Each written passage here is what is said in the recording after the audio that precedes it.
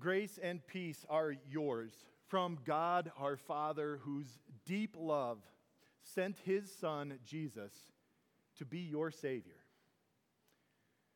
Dear Christian friends, over the last 2 weeks so far, we've been looking at what is often referred to as Jesus' Sermon on the Mount. It was Jesus' kind of familiar words where he was talking specifically to his disciples, to his followers, right? And it's important to understand that because these were people that trusted by God's gift of faith, they trusted that Jesus was their Savior from sin. And that gift from God then changed eternity from death to life.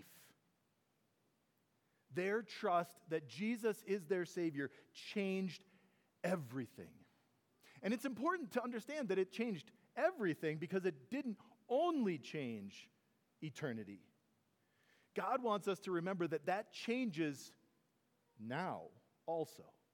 It changes hearts, it changes lives, it changes viewpoints, it changes the way we think, the way we see other people, the way that we act. It changes, like the last few weeks we've looked at, what it means to be blessed, what our purpose is, and today, what it means to love.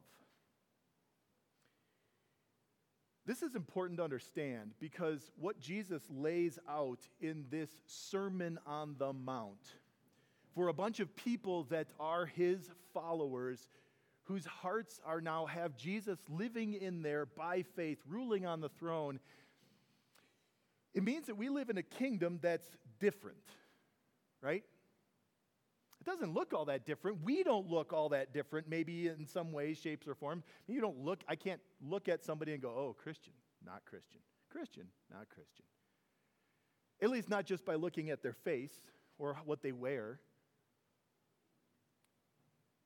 But God wants us to understand that living in his kingdom, having Jesus in our hearts, it changes the way that we live, the why that we live. And so it does look different. In fact, it looks very contrary. Not just different, not just like a little different. It looks totally different, contrary to what the world says is this is how you live.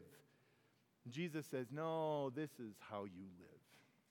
And today we see that as we look at what Jesus says about how we love. Now, Jesus, before these words, had laid out his design.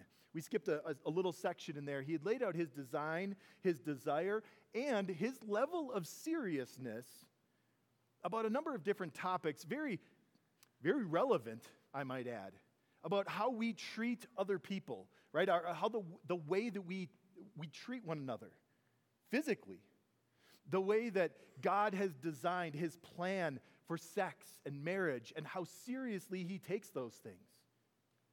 His purpose in the way that we use our words and the way that we use our words about God. And he's laid out all of this, and now he gets to a section that's maybe even harder than all of that. All of those things we look at and we go, God's design and the world's plan, the world says is good. Those are different things. Those are very contrary. But this one is probably even more so. And it's God's design, his desire for you when it comes to love. So let's take a look as Jesus begins this very contrary section talking about his design for love. He begins in verse 38 and he says, you've heard it was said, eye for eye and tooth for tooth. Oh, well, let's just stop right there, Jesus. I like that. I can get on board with that. That is something that I know, right? This is like the history of the world. Every war, almost every plot for a movie, a book, a TV show, like probably half of them in the history of the world have all been with this as their subtitle, right? That there's some version, some element of revenge, of one-upmanship, of getting back at someone. And so we can get on board with this. We can understand this because this is the way that the world works. And if we're honest, this is the way our heart works too. Our heart hears those words and says, yeah, this is the law of the playground or the jungle. You hurt me, I'll hurt you, right? We know this. We learned it back in 4th grade, 3rd grade, 5th grade, science class, right? Our first takeaway this morning, that when we're hurt, we have two natural options. You know what they are. You learned what they are. They are fight or flight. And this is what the world says. When you're hurt, you have two choices. You hurt back, right? Somebody hits you, you hit back. Somebody insults you, you insult back. Somebody hurts you, hurt them right back. That's fight. Or there's flight. But let's be honest, like flight isn't just getting out of the situation most of the time. Flight is I'm hurt and I don't know how to retaliate right this moment, so I'm going to step away. But boy, I'm not letting it go. Because it's in my heart and it's on my mind and I'm mad and I'm hurt and I'm just stewing and festering and waiting for a way to get my pound of flesh. Which is like the subplot that we see played out far too often, isn't it? School shootings, disgruntled employees, right? Coming back and attacking at their workplace. Where does all that come from? Fight or flight, eye for eye, tooth for tooth. Now, thankfully, I don't think anyone in here has ever done any of those things. Those are terrible things, and we would say, oh, that's horrible. God says, yes, they are.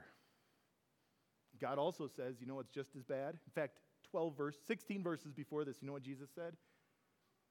If you murder someone, you'll face judgment. If you are angry with someone, you will face judgment. Ooh.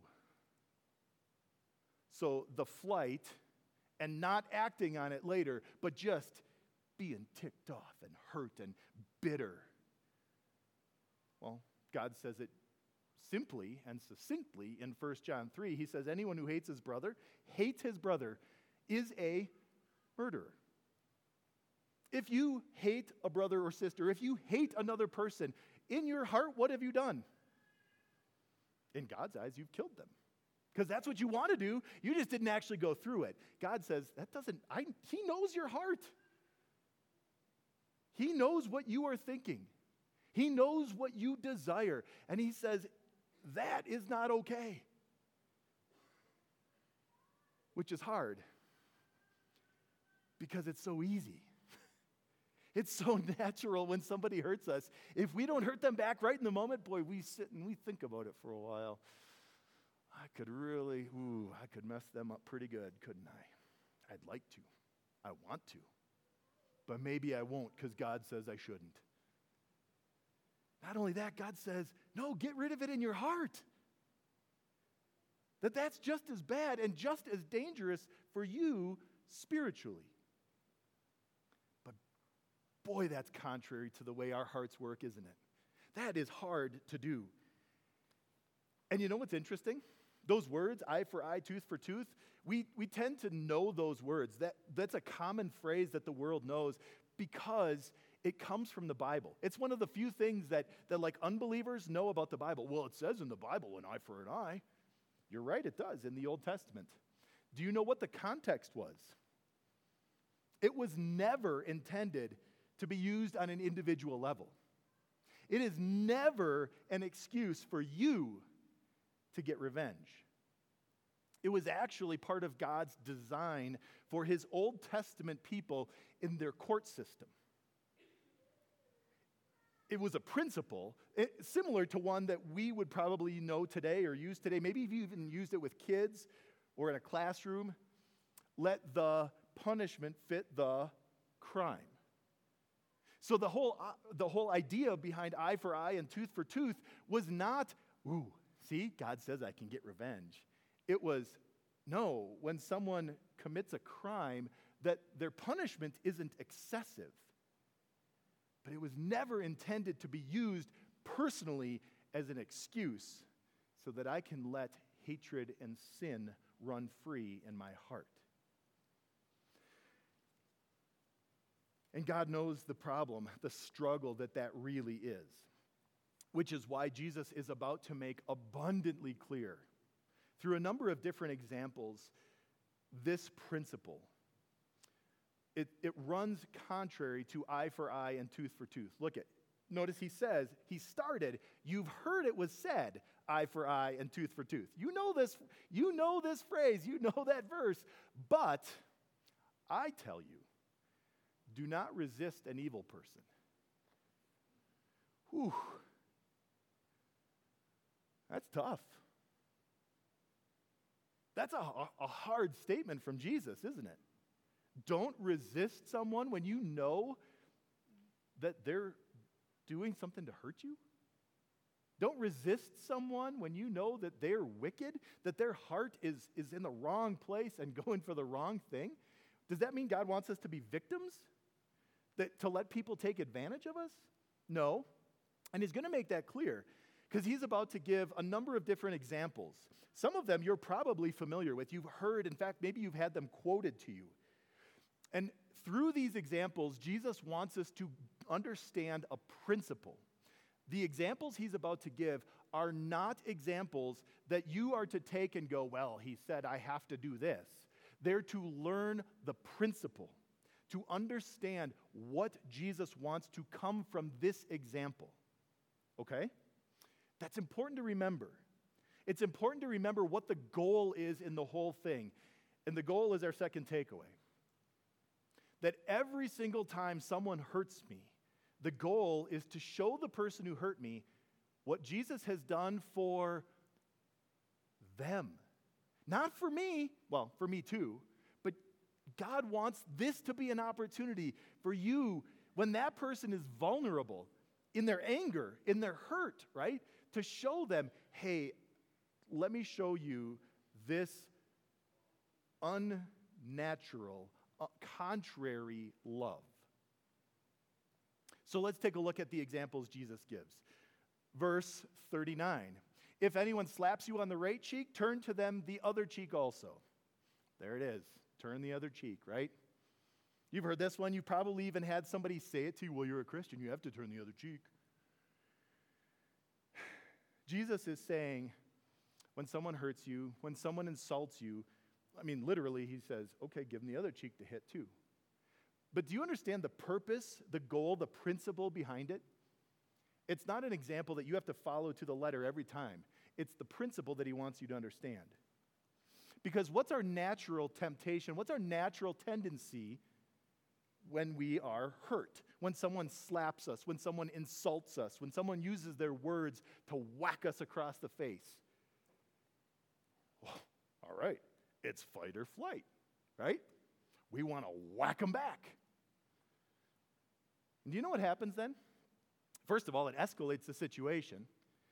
But secondly, that person that initiated the conflict, that person that initiated the insult or the violence, well, now they feel vindicated. See, they had it coming. They deserved what they got.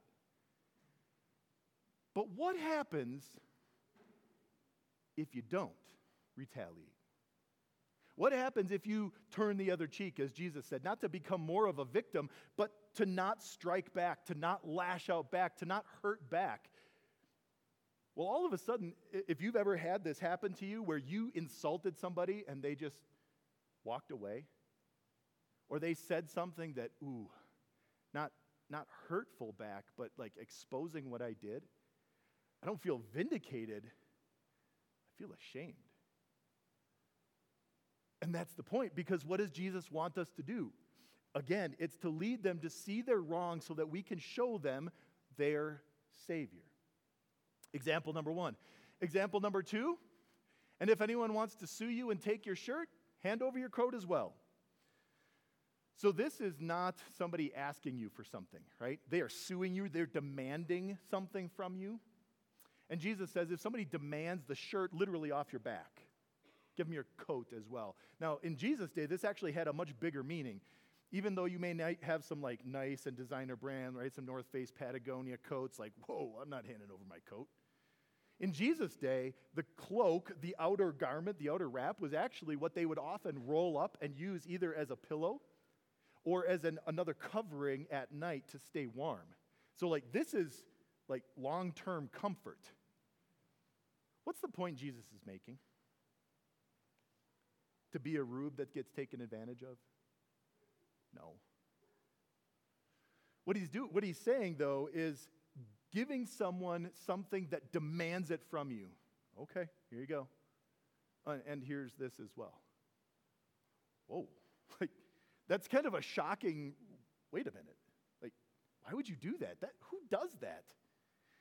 Like, if you remember what Romans 12 said, it heaps burning coals on their head. All of a sudden, it kind of shocks the system. It shocks their conscience that God uses to expose, you are being a real stinker. You're being rotten. Why are you doing this? God uses those kinds of things to expose weakness, to expose fault and sin, right? The next one, verse 41.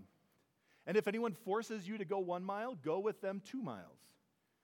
So this is where the saying comes from, go the extra mile, right?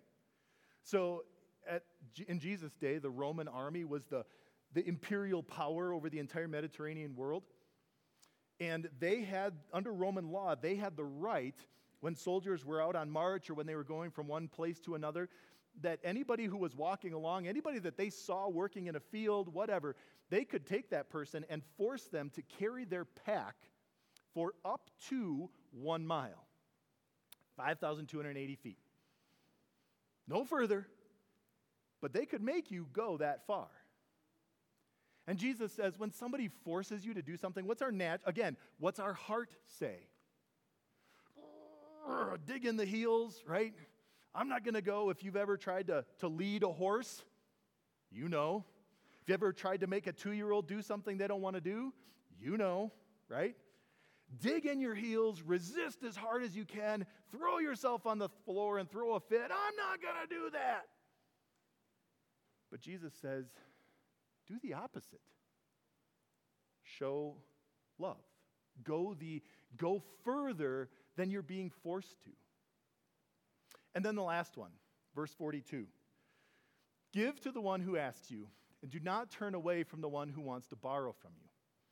Now, this is not a cry to help those that are in need.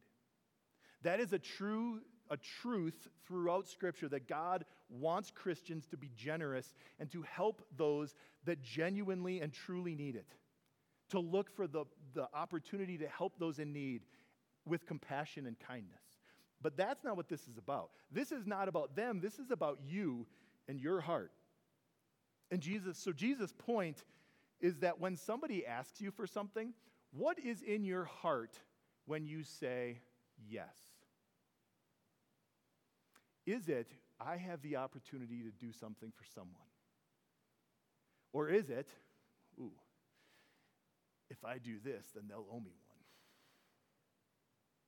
If I do this, I wonder if I can get some kind of payment or some kind of reward for it. If I do this, maybe they'll publicly celebrate me as this really nice and really good person.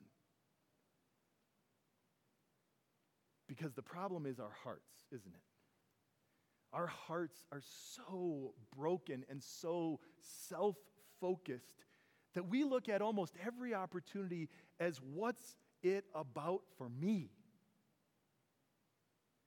And Jesus wants to take that mentality and flip it on its head. That's why this whole section is called contrary, because it is so different.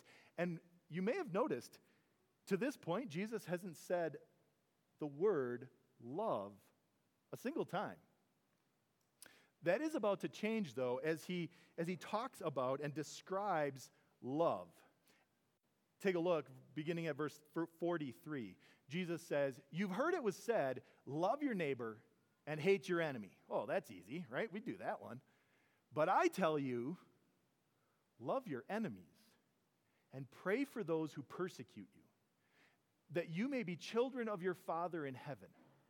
He causes his sun to rise on the evil and the good, and sends rain on the righteous and the unrighteous. If you love those who love you, what reward will you get? Not even the tax collectors, right? The most hated people in their society doing that. And if you greet only your own people, what are you doing more than the others? Do not even pagans do that? Be perfect, therefore, as your heavenly Father is perfect. That's definitely contrary, isn't it?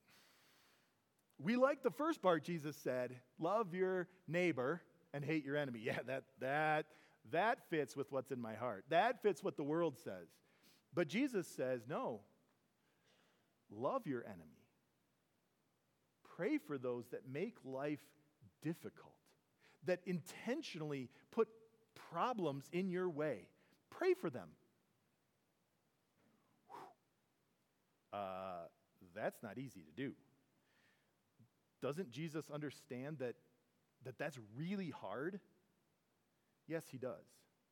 Now, one thing to keep in mind before we keep going, Jesus isn't saying, make yourself an easy victim.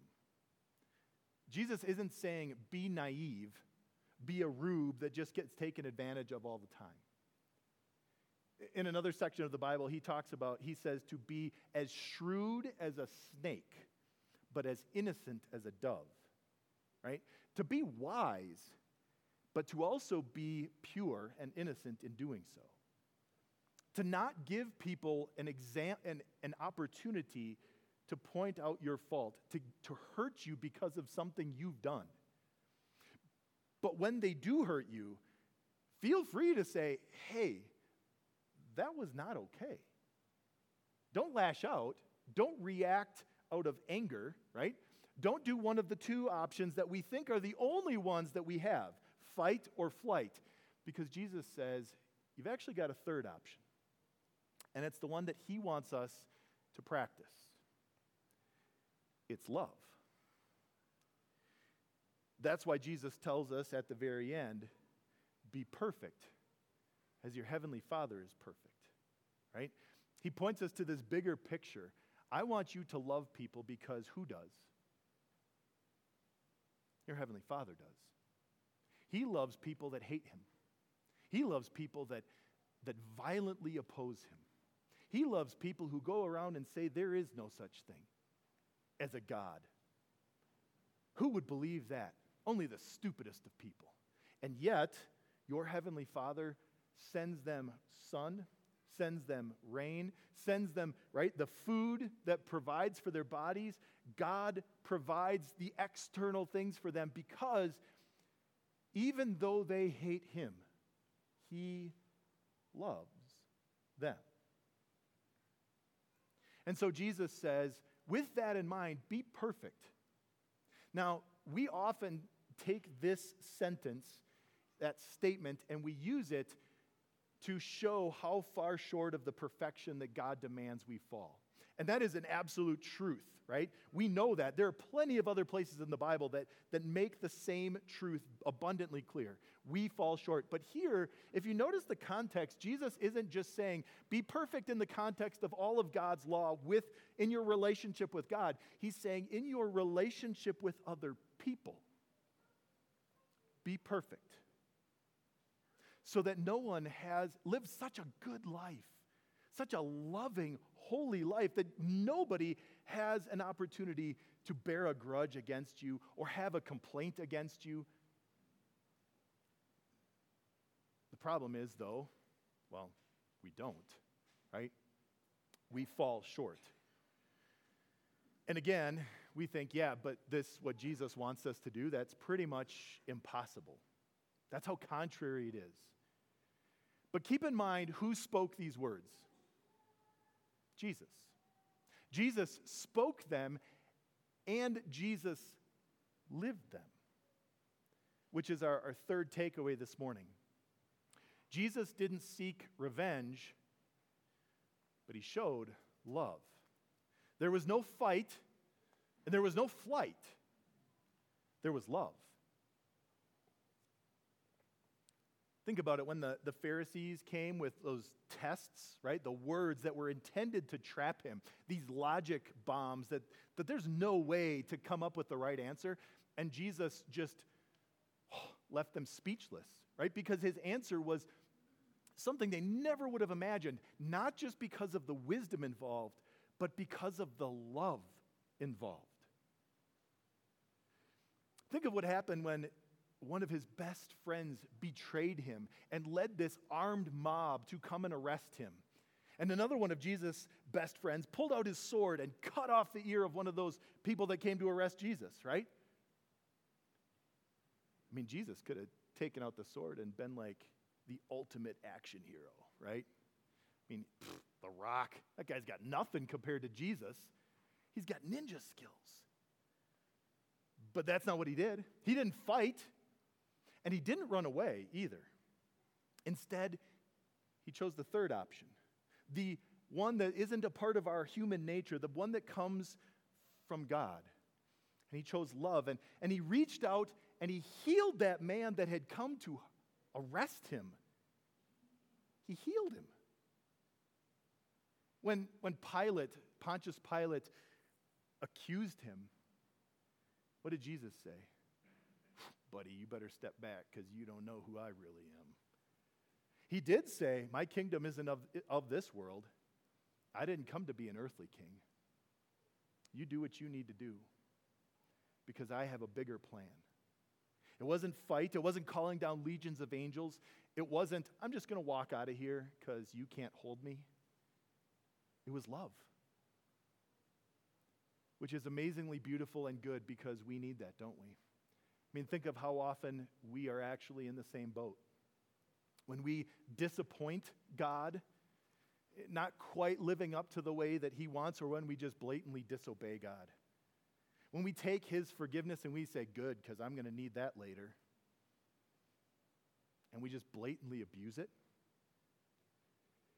All of the times that God should just look at us and say, oh, good grief, I am so done with you. I'm going to walk away. I'm going to flight this one. Or, oh, you're going to get it now. I'm going to fight this one. You're going to get what you'd rightfully deserve.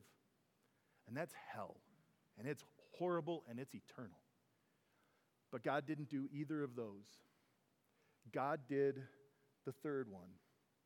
The one that he wants us to know and to love and to live. God chose love. That his son took all of the mess of our lives, all of the mess of this world, all of the brokenness and sin and grief and hurt, and he took it all on the cross and he gave his own life, perfect life, not because he couldn't have fought it, and not because he couldn't have run away, but because he loved. He loved you, and he loved me, and he loved every other soul that has ever walked this earth. And the beautiful thing is, you know it. You believe it. You trust it. That's why you're here, because God loves you, and thank God he does. We are here because of Jesus' love that makes us right in God's sight, that makes us pure and holy and righteous, so that when God looks at you and me, he sees innocent as doves. He sees Jesus, this beautiful creature, not rotten and broken. And so he says, dear friends, I have a challenge, a job, a purpose, a love that I want you to live and to show. And it's our last takeaway this morning. That I live in Jesus' kingdom, and it's contrary to this world and it's contrary to my heart, but I live in it by faith. And that faith connects me to Jesus, which enables me to love like him.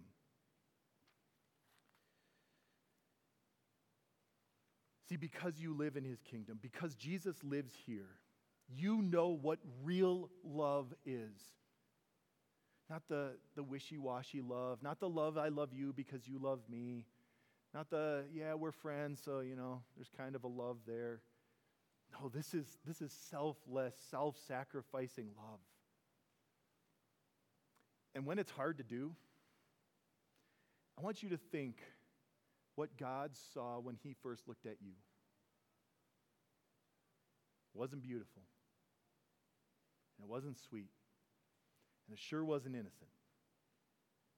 It was a mess. A mess of a heart that loves everything that God says is wrong. A mess of a heart that says, not today, God, I'm going to do this.